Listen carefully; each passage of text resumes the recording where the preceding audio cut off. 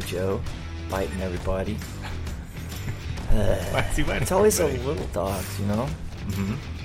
I've never seen a dog this scared, really, seriously, in all the years we've been doing this. Mm-hmm. Never seen a dog this scared. Usually, we get them, out of the crate.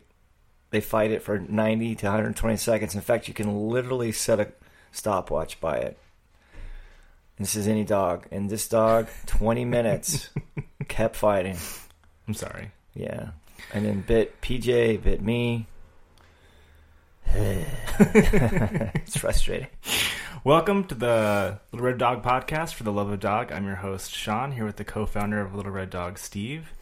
Our beards are oiled. Our Easter shirts are on this Easter Sunday. Happy Easter, everybody. And we've got a new guest in the house. We do, yes. Does he have a name? Buster. Okay. Bust a move. Busting up your hands. Oh my God, biting everything in sight. Scared to death, this poor guy. It's the saddest thing and the most frustrating thing to see a dog that's this scared. You're intense. Yeah. You're a scary guy. Well, this poor dog's scared of everyone. We'll fix it. It's gonna take a while though. Yeah. It's gonna take a while. This is the first one I've seen you have in the house where it's taken more than a day to kind of calm down and for everyone to be around it. Yeah, we're gonna have to go to stage 2.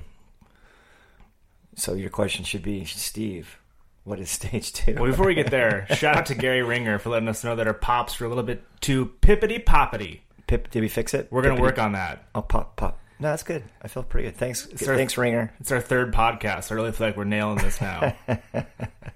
We are. Our Alex Minute. Talk about our volunteer Alex. He burned his hand real bad at Starbucks yesterday, and I hope he's doing okay today. How bad? Shout out to poor Alex. I don't know what we're going to do without him if he doesn't show up on Saturday. I was going to say, I need a volunteer, so tell him to fix his coffee hand. He might be hobbled. He might be hobbled. Can't be making coffee if you're hobbled. No one ever said you needed 2 hands to walk a dog. It's true. You only need one. Or a waist. You can just tie it around your waist. Which I've seen you do. That's right. That's right. Let's talk about walking dogs. That's actually... That's probably... Even though to a lot of people it's a boring topic, but it's the most important part of dog ownership. And, not just in my opinion. It just is. I thought the most important part of dog ownership was that I had something that I didn't have to be alone anymore with. Well, I mean, obviously, if you do the dog walk correctly, then you can enjoy that aspect of dog ownership. But I want a dog for the gram. Again, people don't understand that all dogs, Chihuahuas, Great Danes, they're 98.6% gray. Woof, woof, woof. And they have the same instincts. And one of those instincts is to go out and they need to follow the alpha. And the alpha's job, in this case, the dog owner of the the owner of the dog. There we go. The owner of the dog needs to fulfill that alpha role and guide the dog. Because to the dog, every time it goes outside your house, to the dog, it's the first time in Paris. Every time. And it needs a good person to, show them the ropes. Show them, hey, we're going to eat here tonight. We're going to exchange our money over here. You know what I mean? But I've got a big backyard. I don't have to walk my dog. Yeah, I hate that. And I've got a big house. I live on a ranch. We've seen so many people fail at dog ownership that's had a big house and a big yard. Those are nice to haves, but it's not necessary. The number one thing that's necessary is the discipline level. The owner needs to understand that they have to get their biscuit outside every day, work the dog physically, mentally, lead the dog in every aspect, and then, to your point, Sean, that's when the good part of ownership kicks in. The dog's tired. A tired dog is a good dog. But if I have a big backyard, I don't have to walk my dog. You got to walk your dog. But Obviously, Sean's being cute. But I have a big backyard. Again, it's a nice to have. Absolutely. And a dog needs to have some time off. And that's what the yard's for, just free time. But, not too much free time. Dogs are like men. You give them too much free time, too much freedom, they're going to mess up. But if I work 9 to 5 and I come home and I'm tired, I don't have to walk my dog. No, you still got to do it. But I'm tired. Yeah, I know. We're all tired. Still got to get your biscuit out there. It's tough. Look, not everyone should have a dog. It's not for everyone. And I don't say that, tongue in cheek. I mean that. It's a lot of flipping work, and most people don't understand that. What do you think about services like WAG that are, you can have someone that's who's undergone like a background check and has answered some questions about dog behavior come to your house for a fee and walk your dog if you're unavailable. It's a great crutch for the dog owner, and I get it.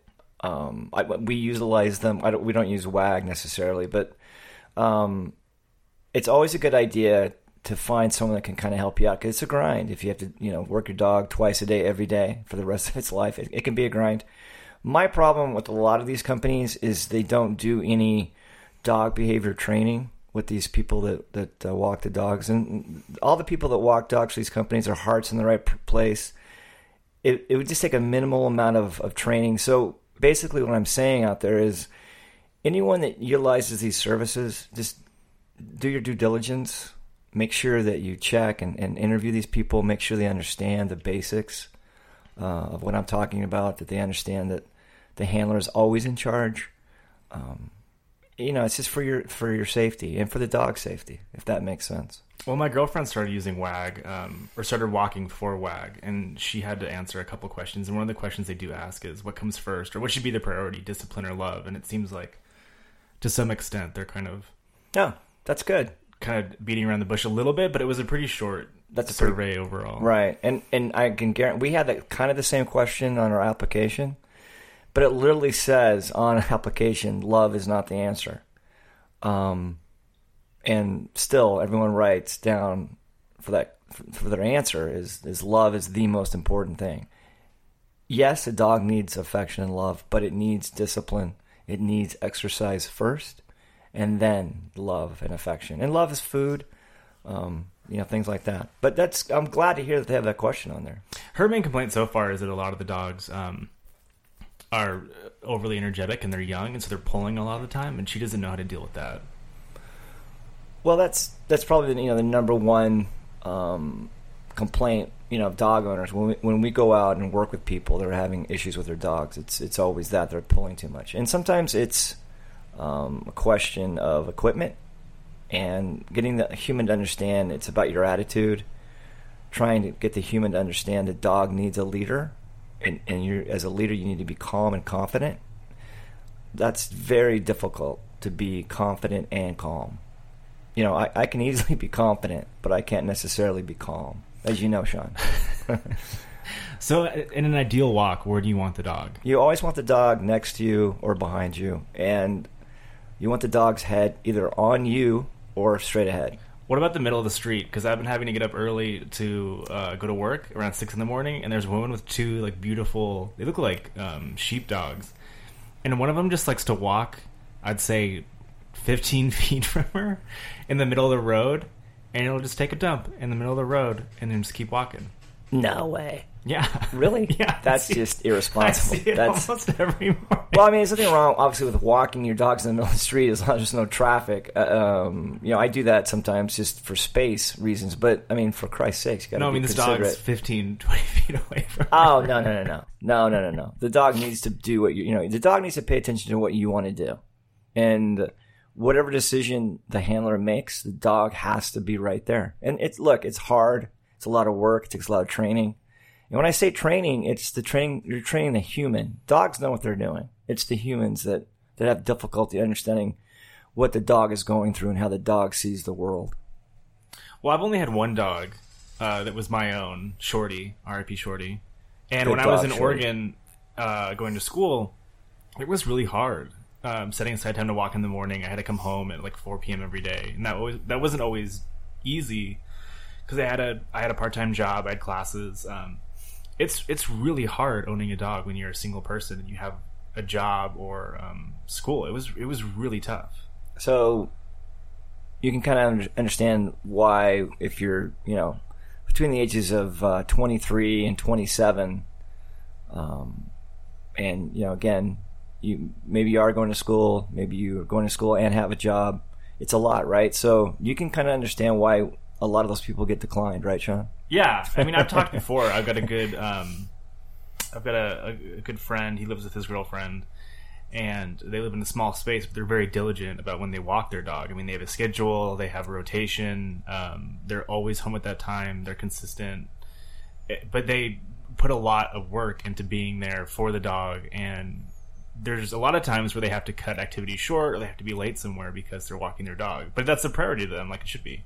Yeah, and they're in the minority, especially at that young age. It's tough. It was really, really hard having a dog on my own when I was in Oregon. That was tough. Yeah, I know. It was a tough time. And I think if you had to do it all over again, you'd say, hey, Dad, I'll pass. Well, I think that's part of the reason now why, I mean, as much as I love hanging out with Nigel, I couldn't work 40 hours a week. No way. And do this and work on, my extracurriculars and have a dog. It would just be too much. Well, even Tank, who is pretty much a sloth half the time, that would still be difficult, huh? Yeah, but I mean, like, right. you have a time where you're consistently walking them. I mean, you're up at 7 walking them, and then you're out again at 4, and you're also with them all day. Yeah, and again, I don't want to keep beating this to death, but again, it's hard enough for me to explain someone over the age of 35 how difficult it is and how much work it is. It's almost impossible to explain to someone younger than 27 why it's probably not a good idea. And let me make this really clear. There are some exceptions. There are people that are very passionate about dog ownership. They're passionate about learning. Because we've had fosters that are younger than that. Yes. And we've had dog owners that are younger. Yes, we have. But their knowledge of dog behavior and their passion has been there. And they put dogs, number 1, number 2 on their priority list. But again, it's rare. And we really put people through the ringer that are younger than 27 that want to adopt a dog. And for good reason. Look, the dogs are our clients, not the humans. And we have to make sure that when the dog is adopted into a family, that not only the dog is safe, but the family is safe. We don't want anyone to get hurt. We do want things to work out. And when we do say no to people, they don't understand we're actually doing them a favor, And I know that sounds silly, but it's true. We're saving them money. We're probably saving them trips to the emergency room, both for themselves and the dog. And it's really hard to say no because you don't want to hurt anyone's feelings. And then they're going to be mad at you. Hence all the bad reviews. And you do it a lot. I do it. Yes. And I know it seems like it comes naturally to me to piss people off, but I really don't want to upset people. I don't. No, but I'm good at it. I've seen you quite a few times where you have to decline someone and you're just like, I really don't want to do this right now. No, I don't. In fact, a lot of times we actually have 5 people that are in charge of interviewing people. But when it comes to face-to-face declines, these other 4 amazing volunteers always ask me to do it. Because I am the jerk of the outfit. Again, I don't want to be. But someone's got to be. You're so good at it. I am. I don't want to be good at it. I feel like that the hockey player, bruiser that beats up people all the time and says he doesn't really want to do it, but he looks like he wants to do it, right? Really, honestly, I don't. I don't want to hurt people's feelings. I don't. Over the years, there's been a couple of exceptions where it was kind of sweet to say no to these people, but that's super rare. It's super rare, and you have to do it in a way where it's like ripping off the Band-Aid. If your approach is soft, they're not going to get it. Well, I watched you quite a few times talk to prospective fosters or adoptees, and you do tend to try to talk them out of it for the most part because you really want to see, this is how it's going to be. These are all the negatives. Do you still want to do this? That's a good point. And I actually, when I interview people that want to adopt, my approach is, I don't think you should have a dog until you explain to me why, you're ready. And I make them convince me that they're ready to have a dog. And a lot of the times it's done in reverse. And I've learned it just doesn't work that way. A lot of people that interview prospective adopters, they do it the opposite way where, okay, everyone should have a dog. How many dogs can you have? Yeah. And, take 3. Right. I get it. It's look, this is overwhelming. We're trying to adopt dogs. I don't want to get too serious, but there's hundreds of dogs that die every day, and it's overwhelming. And we try to adopt a dog out because every time we adopt a dog out, we can go save another. We try to make the process easy, but at the same time, if we make it too easy, we're going to get that dog back, and that puts our program in jeopardy when we get a dog back. To wrap it up, we're talking about what the day-to-day is like when it comes to taking care of your dog. We're talking about walks. We're talking about, do you have enough time for it as a priority? There's nothing wrong. I think what we're saying is there's nothing wrong if you can't make it work. But in that case, you probably shouldn't be a dog owner. Correct. So it sounds like the ideal is twice a day as far as walks go? The minimum. Yeah, the minimum is get your biscuit out there twice a day with your dog and work your dog. You know, I mean, you want your dog focused on you. That's how a dog becomes tired. It's not the physical aspect of the dog walk.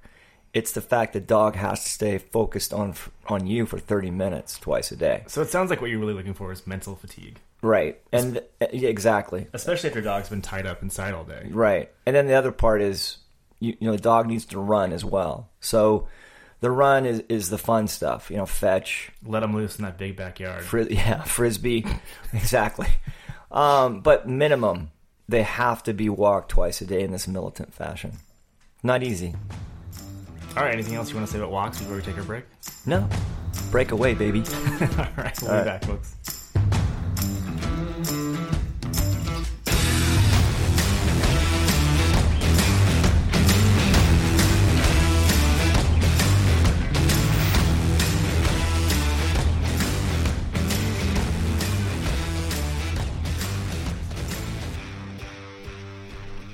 Hey everyone, thanks for tuning in and listening for The Love of Dog by the Little Red Dog. Just a reminder, please review and subscribe, and to donate so that we can continue saving dogs throughout Orange County, please visit thelittlereddog.com.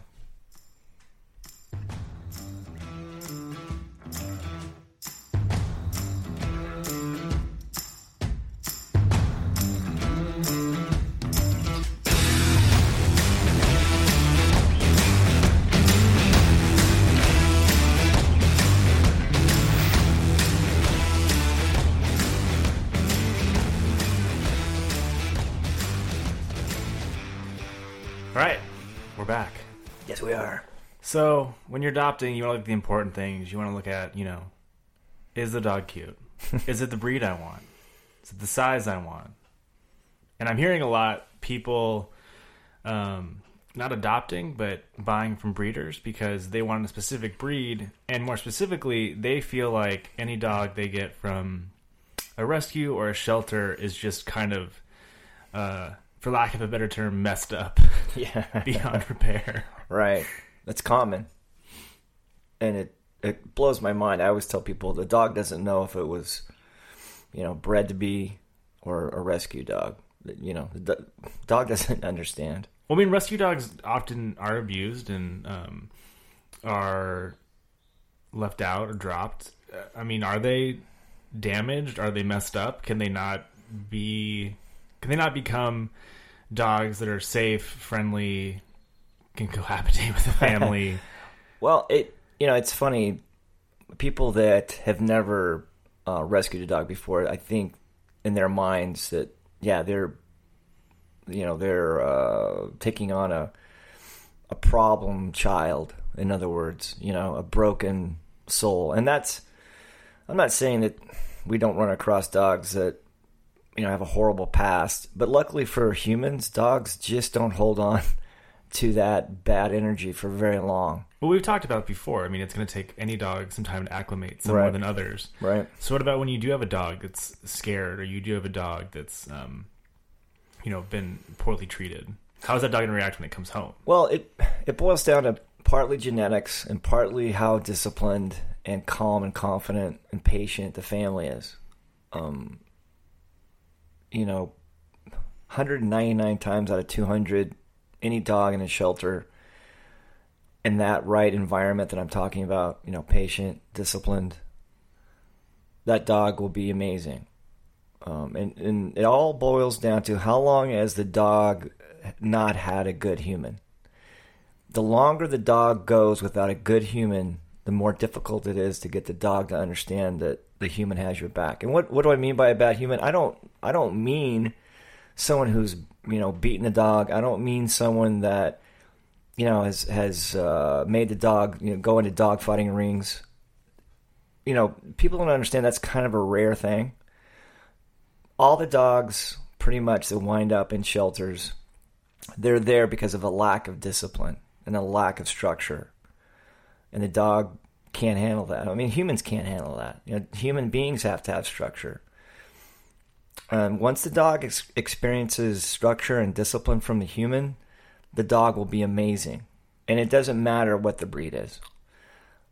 But again, the longer the dog has to go without this environment, the more difficult it's going to be. A dog that's been on its own for 8 years is going to be more difficult to get it through the dog's head that, hey, I've got your back. Does that make sense? Yeah, and I think people who purchase dogs from breeders think that the dog's going to be perfect when it comes home, and that's not true either. No, it's the same problem. If you get a dog from a breeder, it's the same thing. 5% of the dogs that we rescue are purebred dogs. Right. And they're there because, again, there was no structure when the people shelled out $2,500 to get this dog. They just, to them, it's getting a really cool car. It wasn't a soul that needs structure. Again, structure, discipline, exercise, love, and then love. Love's always last, Do you notice that we get a surge of dogs a couple of years after there's kind of a peak in a certain breed's popularity? I think last year we were seeing a lot of French bulldogs, and now I'm noticing more and more that they're appearing in shelters, and we've got a few for adoption right now, I believe. Yeah, and I blame Paris Hilton on the whole Chihuahua thing. Where the Chihuahuas would go. Because now we're stuck with the Chihuahua. We are. But we make that Chihuahua work, don't we? I mean, we make him, he's got to walk like all the other dogs. He's got to play fetch like all the other dogs. We don't put him in a purse. Make him work for that affection. That's right. And people don't understand Chihuahuas. They're little athletes, man. Yeah, he does. He is, man. There's no way. And if if you put Nigel in a purse, that's not going to go well. He needs to go out and be a dog. And I blame that celebrity, BS back in the day, putting your little dog in your purse. But you're not letting the dog be a dog. And you're right about the French Bulldog, same thing. One of the dogs we'll have to do next year in the bracket is the Taco Bell Chihuahua. Did that dog have a name? It did. What was the dog's name? I don't remember. Okay, please email me if anyone knows the answer to that question. Steve@thelittlereddog.com. We also need a researcher that can sit here live with us and look all this up while we're talking about it. All right, well, before we wrap up, related to our conversation earlier about adopting, having enough time for the dog, making the dog a priority, we've found this great review, of which Little Red Dog has many. This is from Troy in Laguna Hills, California. Is this on Yelp? This is on the Yelp. Okay. Yeah, sorry, this is on Yelp. Troy has 6 friends. Nice. Popular guy. It's more friends than I have. I didn't know you could have friends on Yelp. I didn't know that either, quite frankly. All right, so Troy's review starts off with, "This place is garbage. Steve is a real POS. I had an encounter with Steve today, 1/26 at PetSmart in Lake Forest. We were shopping, and my fiancé and I saw dogs for adoption. We have recently been looking for a friend for our 2-year-old English Bulldog. First thing Steve says was, 'You want this dog?' Let me do your voice better. 'You want this dog?' He's a bad listener. Of course he is. Literally, Ernest is just a puppy." I think Ernest is the dog's name. Yes. "Steve then tried to talk to me as if I were a child due to me being 27. 27. Did you talk to him like he was a child? Well, what people don't understand at these events, we have little signals for each other. Why didn't you give this person what he wanted right away? Well, exactly. He's doing you a favor by adopting this dog. Well, again, we've got about 5 amazing volunteers that are pretty much full-time employees, but they're volunteers because these poor people don't get paid. But at the events, they're also in charge of interviewing people. And we have code signals, like in baseball, that we give each other. Are you sure you want people to know that? Yes, because they'll never know. They'll never know the codes. I'm not going to show them or tell them the codes, but we have a code. And so this one awesome individual, Kelly, was interviewing. What was this idiot's name again? Troy. 6 friends. 6 friends. Troy. Six friends. Troy. 6 friends. Troy. Nice. Anyway, Kelly was interviewing this guy, and I'm often called in to get rid of people because they're being rude to a staff member or yes. And this person was being very rude to Kelly. And it was obvious that there's no way this guy's going to get a dog. But Kelly, being the extremely awesome, sweet soul that she is, doesn't have the heart to get rid of these people. So I got the high sign. So I know immediately these people have got to go. And this is one of the few times that I actually did enjoy getting rid of this guy because this guy was very disrespectful, rude. I think, he keeps mentioning how much in the review. If you go on, he keeps mentioning how much money he makes. There's more? Oh yeah, yeah, there is. Yeah. Anyway, he's really into himself. There's no way this guy was getting a dog. He sounds like a cool guy. He no dog knowledge, anything like that. So I got rid of him quickly. In a very rude way, and that's why I'm a POS. When you say dog knowledge, did you find out that what he was calling an English bulldog was actually a cat? Well, again, I mean, he didn't have any discipline. 27.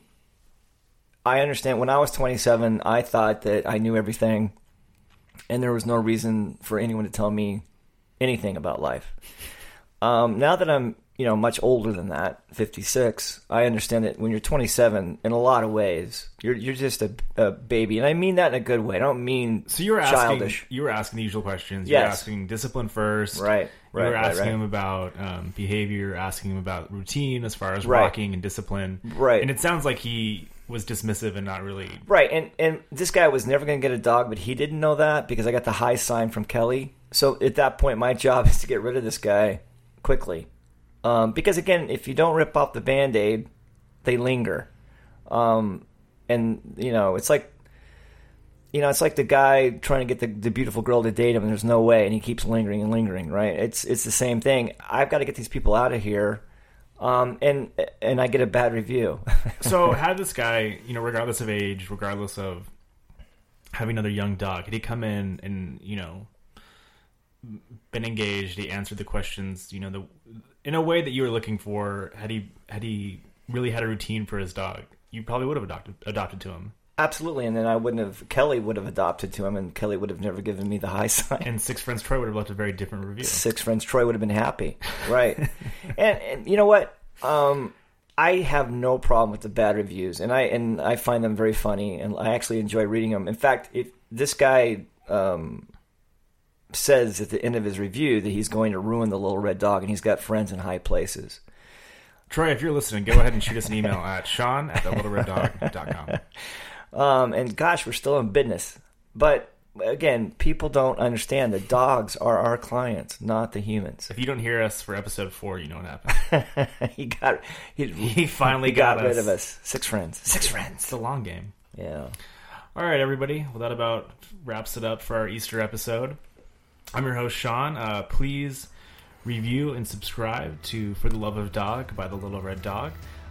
Please donate at thelittlereddog.com so that we can continue saving dogs throughout California. That's another one of the books, For the Love of Dog. Anything else, Steve? No, thank you so much, Sean. Happy Easter to you, buddy. All right, guys. See you next week. Bye.